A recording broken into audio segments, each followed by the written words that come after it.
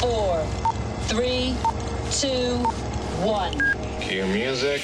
This is Movies First with Alex First. From Jennifer Lawrence's Hunger Games to Shailene Woodley's Divergent, dystopian films aimed at tweens have made some serious coin. So why wouldn't producers keep pouring money into them? They follow a familiar storyline where the youngsters are outcasts. And so to the latest, not-so-good incarnation. Based upon the popular young adult novel by Alexandra Bracken, The Darkest Mind starts in a turbulent America where 98% of the children's population has died of a mysterious disease.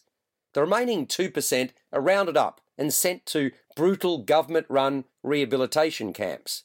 There, the first order of business is to segment them based upon their intelligence and supernatural abilities. So they're assigned colours, that is, green, blue, gold, red and orange, depending upon their powers, red and orange being the most dangerous as far as the state is concerned. Orange is for those who've developed telepathic abilities. Gold can create and control electricity. Green have enhanced intellectual capacity. Blue can move objects with their minds, and red can generate and manipulate fire. Among those deemed most dangerous is a sweet-natured girl named Ruby Daly, played as a 16-year-old by Mandla Stenberg from the Hunger Games.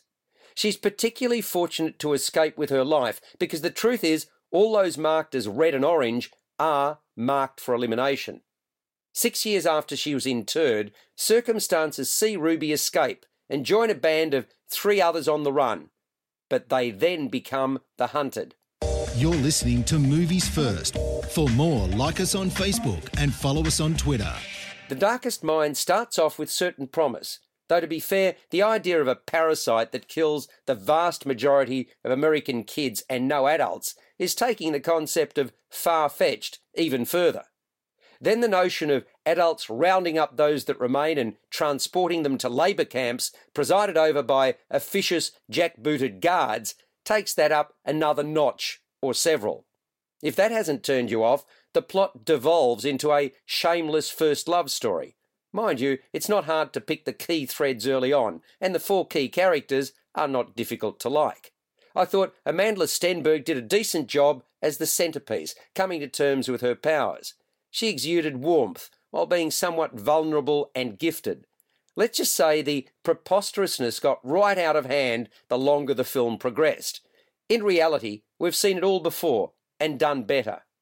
Bracken has written a trilogy, the others being Never Fade and In the Afterlight. I can only hope that based upon what we've seen here, the other 2 are not turned into films for a sequel, and a sequel's sequel are certainly not warranted.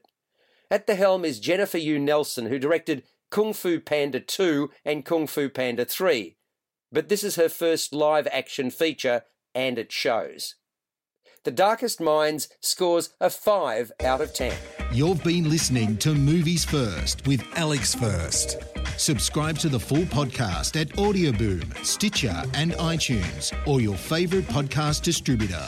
This has been another quality podcast production from Bytes.com.